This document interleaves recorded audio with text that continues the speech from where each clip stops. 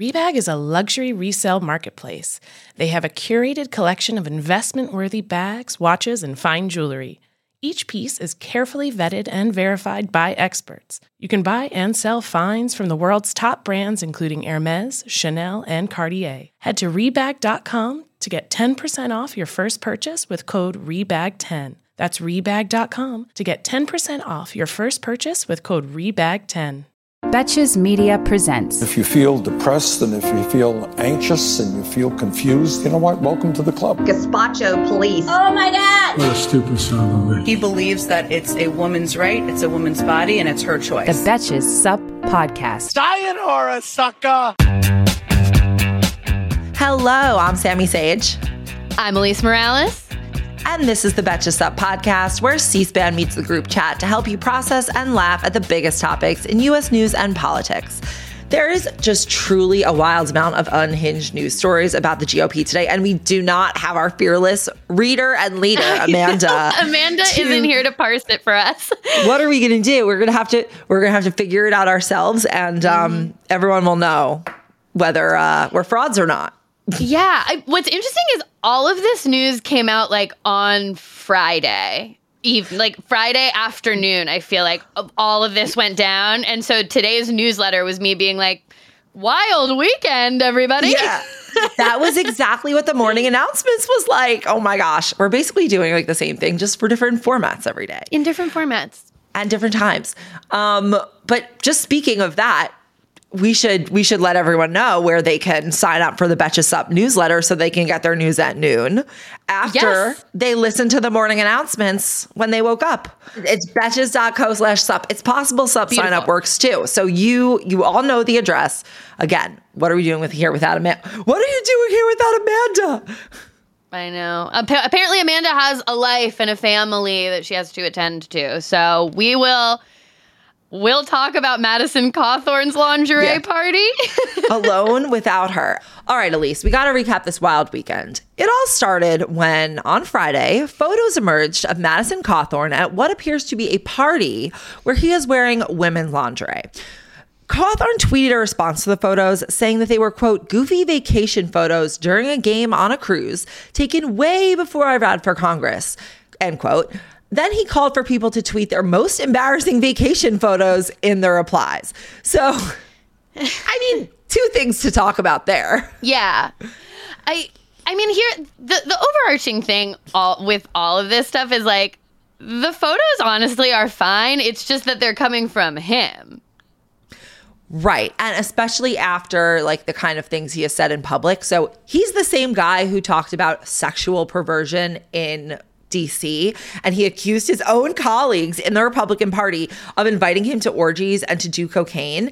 And then last week, he made a speech on the House floor where he said that the left is, quote, forcing children to endure radical expressions of sexuality. And yet you can't even define what a woman is. You might amend a bill, but you'll never amend biology.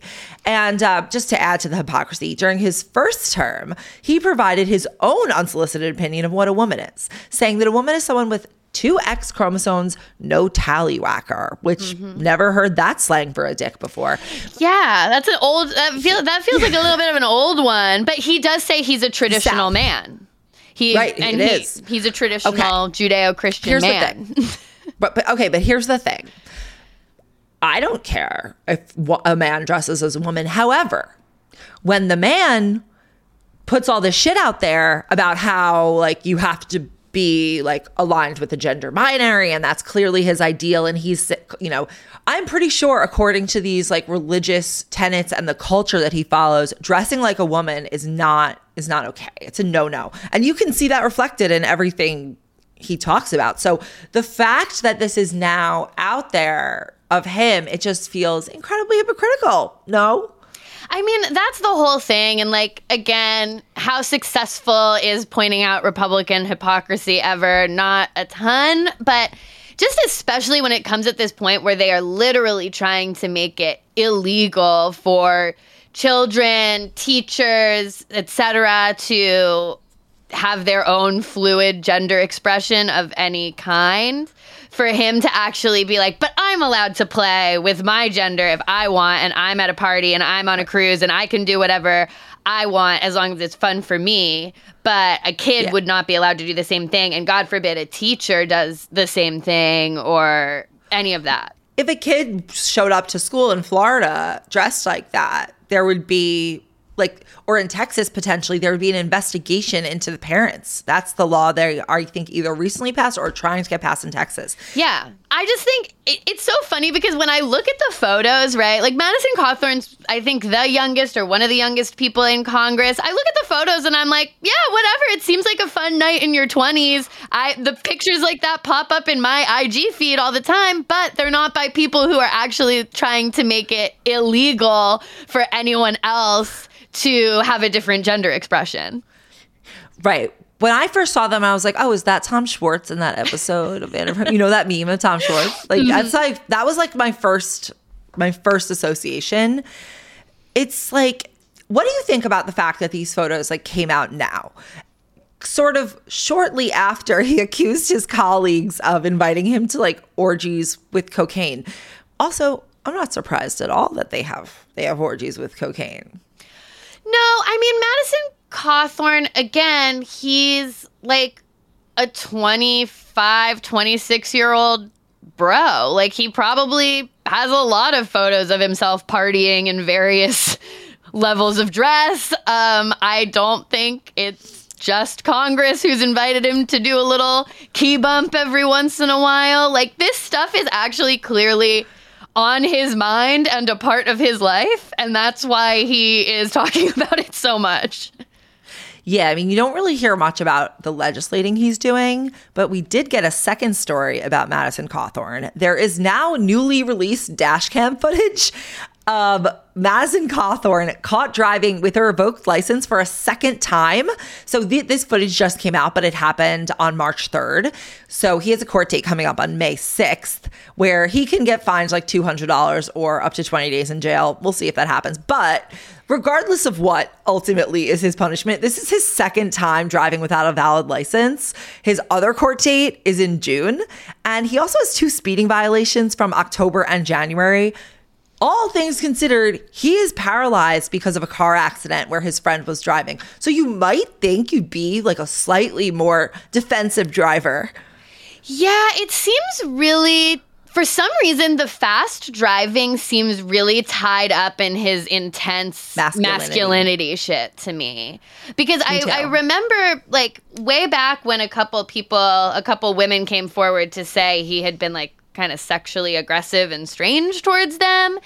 A lot of those accusations took place in his car, where basically he would like you'd go for a ride with him in his car, and then he'd start driving really fast and like asking you really like probing weird sexual questions. That was like a lot of what the complaints were. So there's a lot of like car, dick, man, masculinity stuff going on with Madison.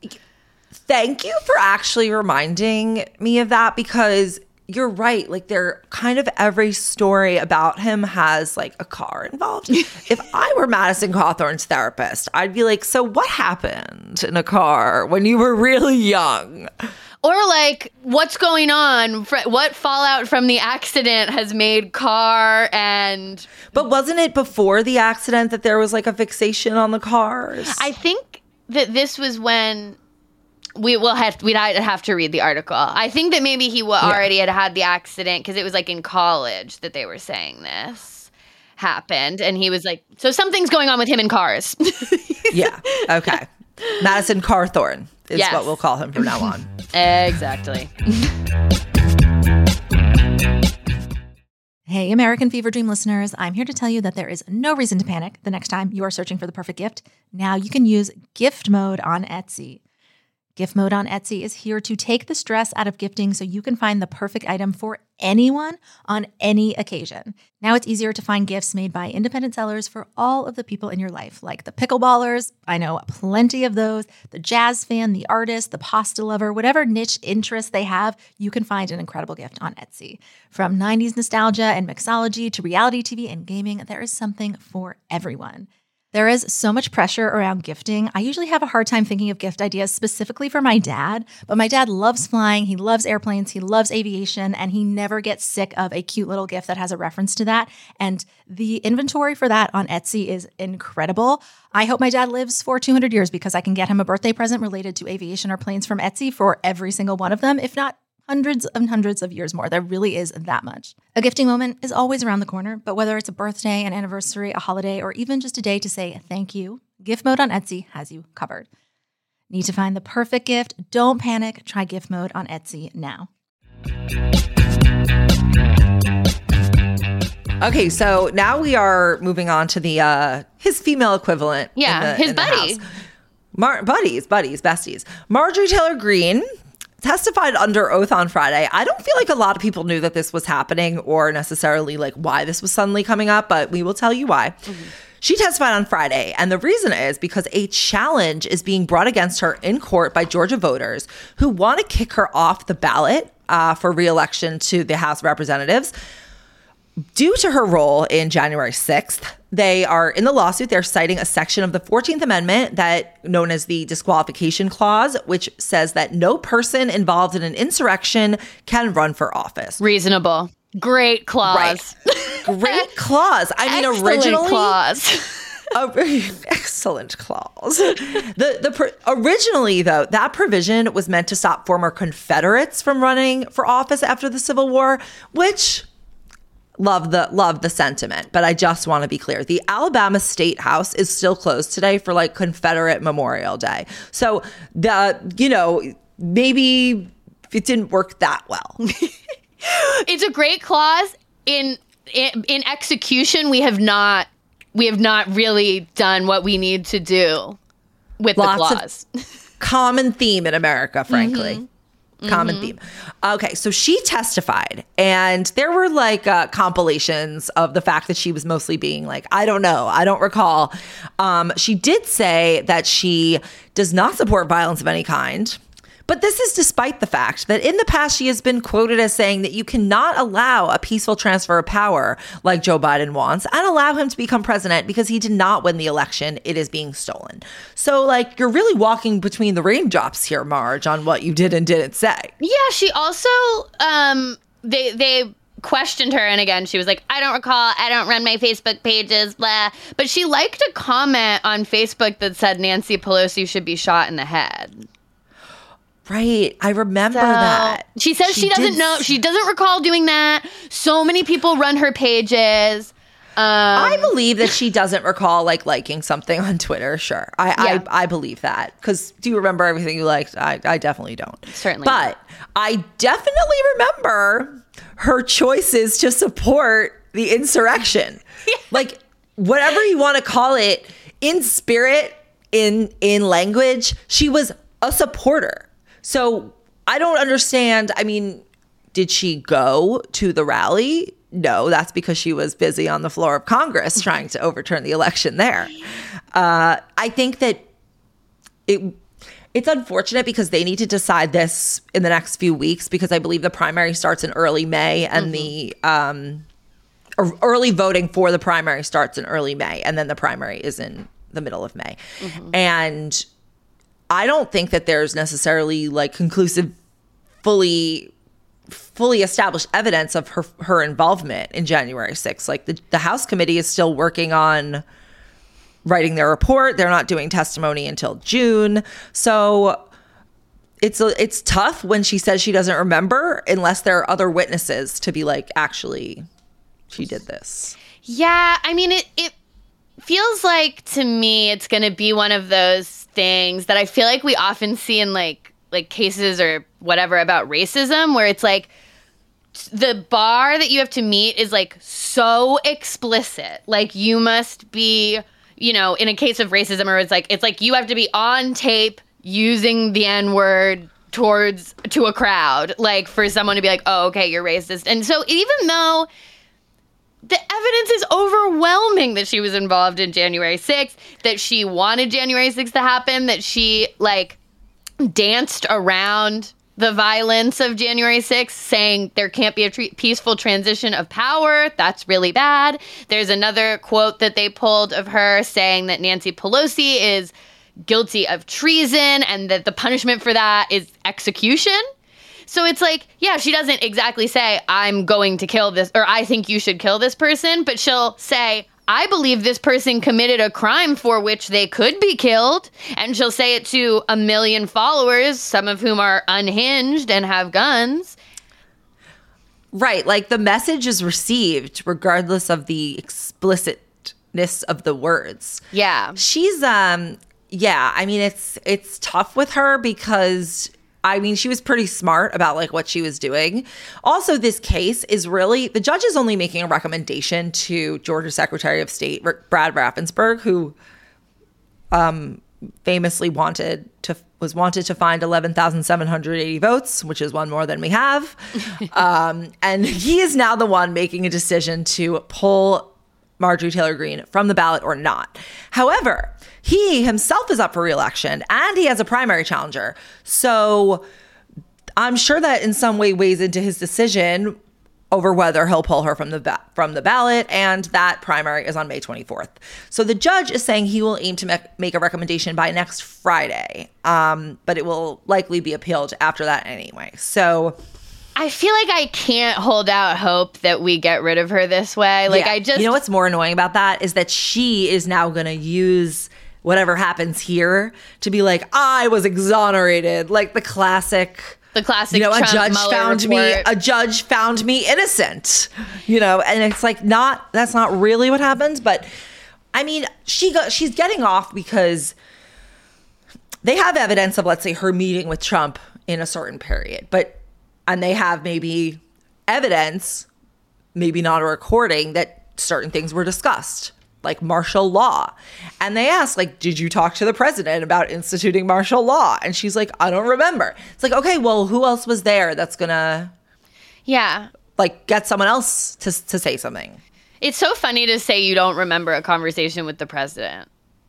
Like, well, I feel like she had a lot of them. I know, but even still, it's like he's your number one guy. You're obsessed with him. You love him so much. You right? You don't remember? Like, you probably go home replaying that interaction in your head all night. Exactly. Of, like, the better things you could have said, more witty comments you could have made to wow the orange monster.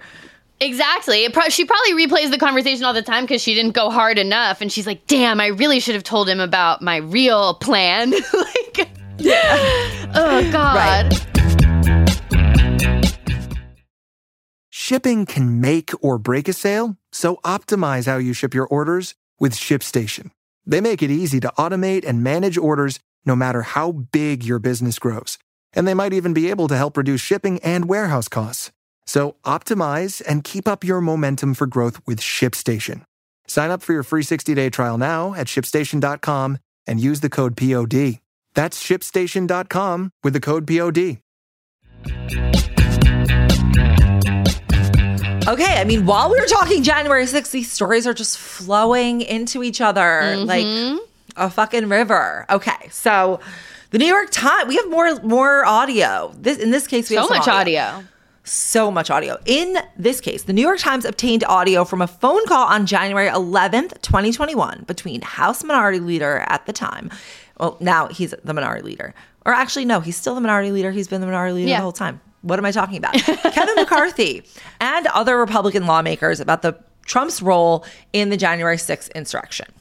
So on that call, which was recorded, and you can listen to it, McCarthy said, quote, "Let me be very clear to you, and I have been very clear to the president." So he's relaying this conversation he had with Trump to the lawmakers.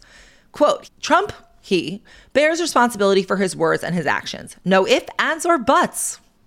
I asked him personally today, does he hold responsibility for what happened? Does he feel bad about what happened? He told me that he does have some responsibility for what happened, and he needs to acknowledge that," end quote. Pretty big. Yeah, the other thing to me that's so messed up is, like, he's mainly talking to Liz Cheney on these tapes. And they're both on the same page. He's like, I'm going to recommend that he resign, all of that stuff. And then what happens like a month later? He leads the charge to like censure Liz Cheney, like remove her from her leadership roles, all this stuff for just saying publicly what he was saying to her on the fucking phone in this phone call. You have to really wonder what happened, because there are occurrences, there are things that must have led to that change. Because he did go in another recording. He did say that he planned to ask him to resign. Do you think he ever even like got to that? Do you think he had the courage to say it? I kind of don't. I don't think he ever said it. No. I don't either. I think that there was, if we recall, there were like a couple days after January 6th where the Republicans were like, ugh, this might not blow over.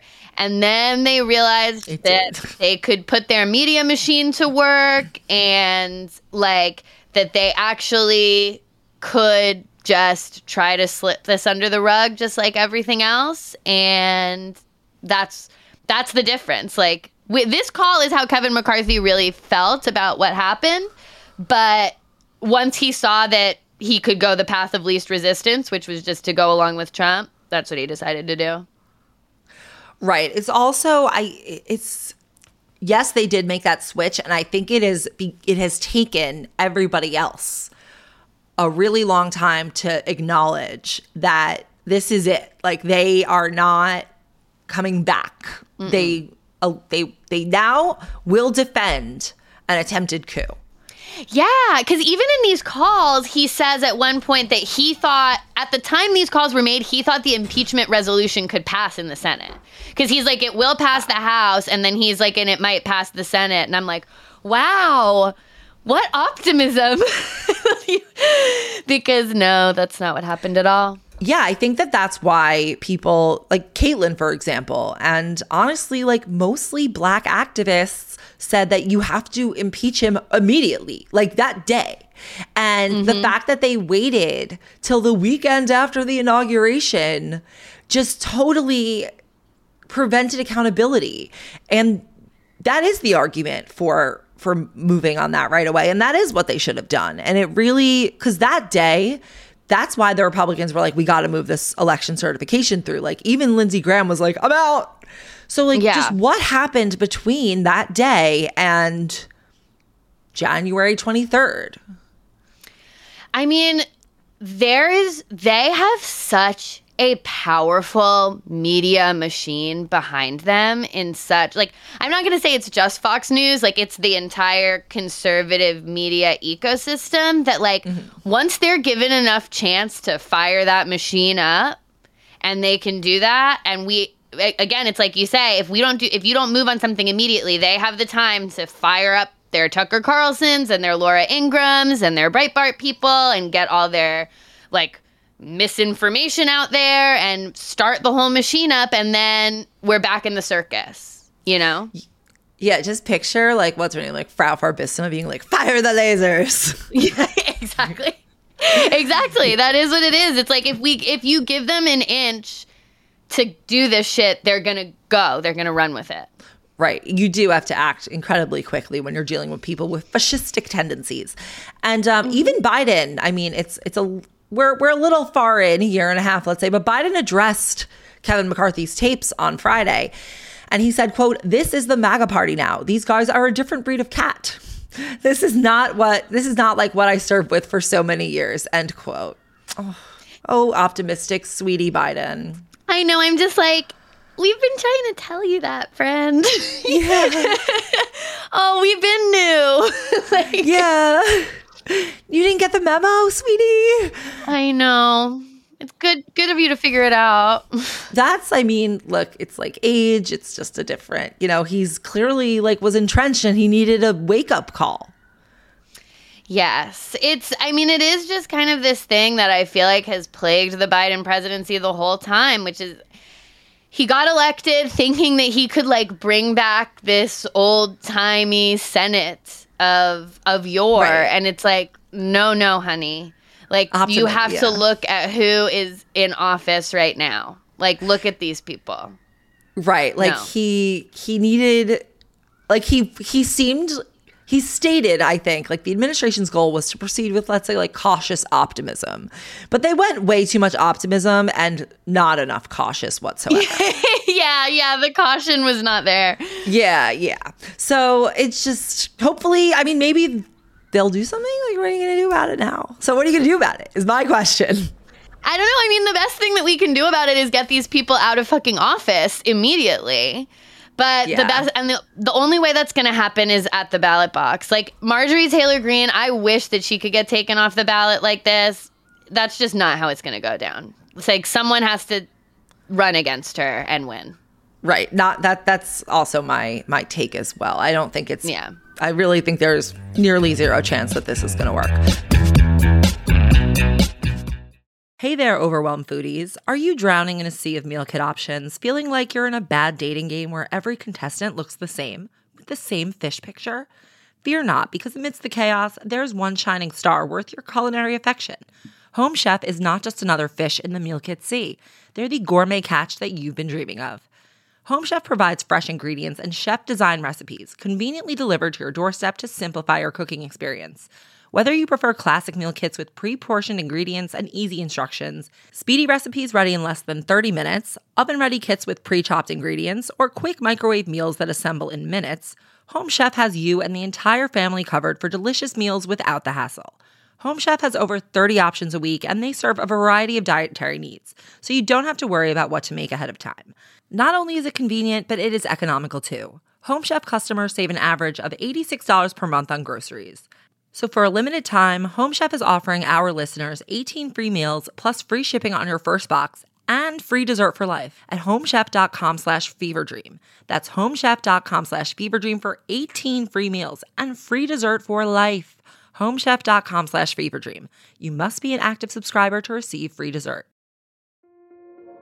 This episode is brought to you by Kia's first 3-row all-electric SUV, the Kia EV9, with available all-wheel drive and seating for up to 7 adults, with 0 to 60 speed that thrills you 1 minute and available lounge seats that unwind you the next. Visit kia.com/EV9 to learn more. Ask your Kia dealer for availability. No system, no matter how advanced, can compensate for all driver error and or driving conditions. Always drive safely.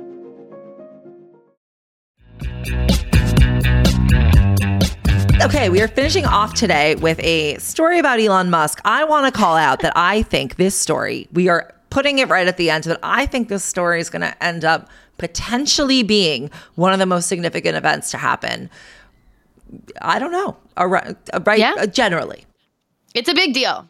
Twitter announced that it will accept Elon Musk's offer to buy their company for $43 billion in cash once the board meets to recommend the transaction to shareholders. However, this could still fall apart at the last minute, though shares went up 4.5% in pre-market trading this morning, which suggests that the market likes this idea, and you know that investors like what the market likes, even if they only like it a little bit.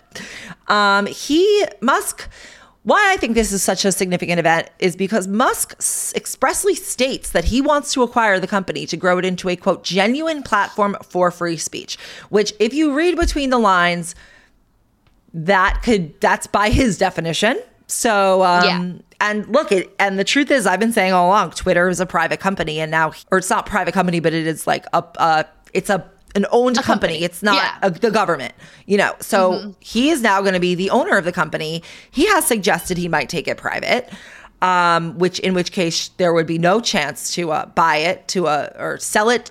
There would be no chance for anyone else to buy him out unless he agreed to sell to them. So I think this is a pretty big deal. I'm not really a huge fan of the fact that Elon Musk is going to own Twitter. It gives me deep gut pain. And I think it's pretty bad. I think he's going to bring Trump back. I think he'll put Trump back on the platform. I know, you said it sister. ASAP, because that's like what all of this like free speech on the platform means, is that you can't get kicked off for saying fucked up stuff. And we've talked about it on the pod before, but like, as silly as it is, Trump being off Twitter actually made this country safer, especially in the days after the insurrection. And since then, like, he has been neutered a lot. He's still a huge threat and a big force in politics, but he's been neutered a lot by not having that platform anymore. And by not being able to like wrest control of the media narrative because he's on Twitter and can just tweet crazy things. So to bring that back into the world is like, that's scary to me. Well, I do want to, I agree completely. It makes me sick, but there is a part of me that is like, okay, so how do we get around this? It could become that whatever he does to this platform actually like devalues it in terms of the user and media reliance and experience on it. And there is a chance that whatever he does leads to it not having as much importance. Like Trump couldn't get people on Truth Social because people want to hear from him, but not that badly. Yeah, not enough to make another like sign up and get their email in there. But let's say like the town square, so to speak, who knows what changes that TikTok will make to its algorithm to make it more, I don't know, conducive to being a town square. You know, that's my one spot of hope, is that there's always, as much as I can like predict like this horrible thing, the horrible direction I think something's going, there's always like an X factor that could come in and throw everything off to a different course. So this, I think, is one of those X factors. Elon Musk buying Twitter is one of those like weird wrench in the system moments. And we just got to see. Yeah, it's really, really interesting because Twitter is one of the least used social media platforms. Like, not a lot of people are on Twitter. And the reason that it has the significance that it has is, one, because all the Trump stuff that he did, and two, because it's a lot of journalists that are on Twitter. Like, journalists and media personalities use Twitter to get their ideas out there, promote their stuff, et cetera, et cetera, et cetera. So if those personalities stop finding it useful because the website's full of trolls and misinformation or whatever, and they move somewhere else, then we could see a huge decline in Twitter, and it just becomes a place where like weird trolls talk to each other and yell about like if bodegas are convenience stores or not or whatever the fuck.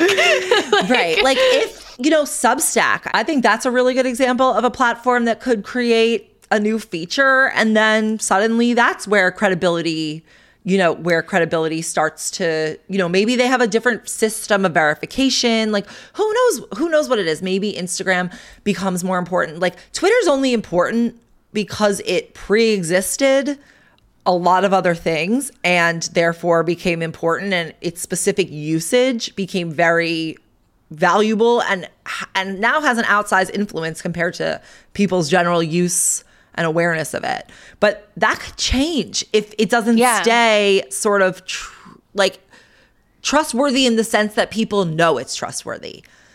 You know how to interpret Twitter for truth or credibility at this point. But if it goes to a place where that's not really possible anymore, I do think that like those influential media people will communicate elsewhere. You know, that mainstream crowd. Yeah, and especially if an existing platform decides to add like a text-based element. Because I think the thing that keeps Twitter thriving... Substack, CC Substack. What are you thinking? We need you. Do the patriotic thing. And here's the thing. People like Barry Weiss and like all those types of people, they're on Substack. I'm not saying they shouldn't be there. It's like, it just has to be more like verifiable, I'd say. Yeah, because right now Twitter is the only one. I mean, Facebook still has statuses or whatever, but like Twitter is really the one where you have like a text-based feed. People can share articles that way. People can share like threads of their thoughts in that way.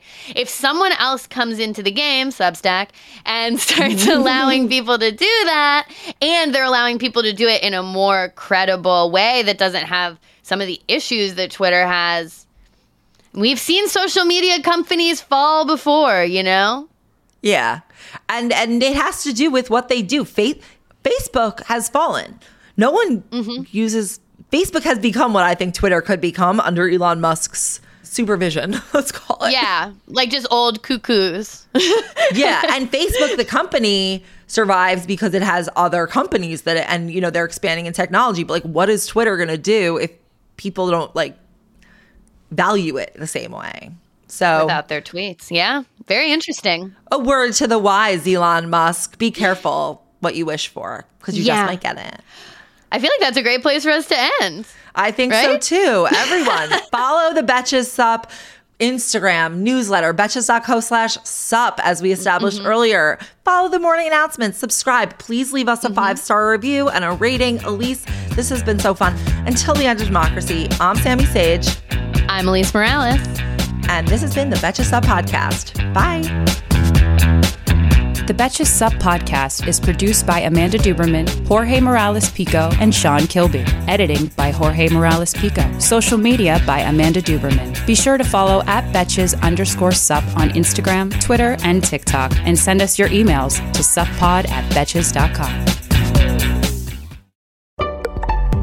Betches.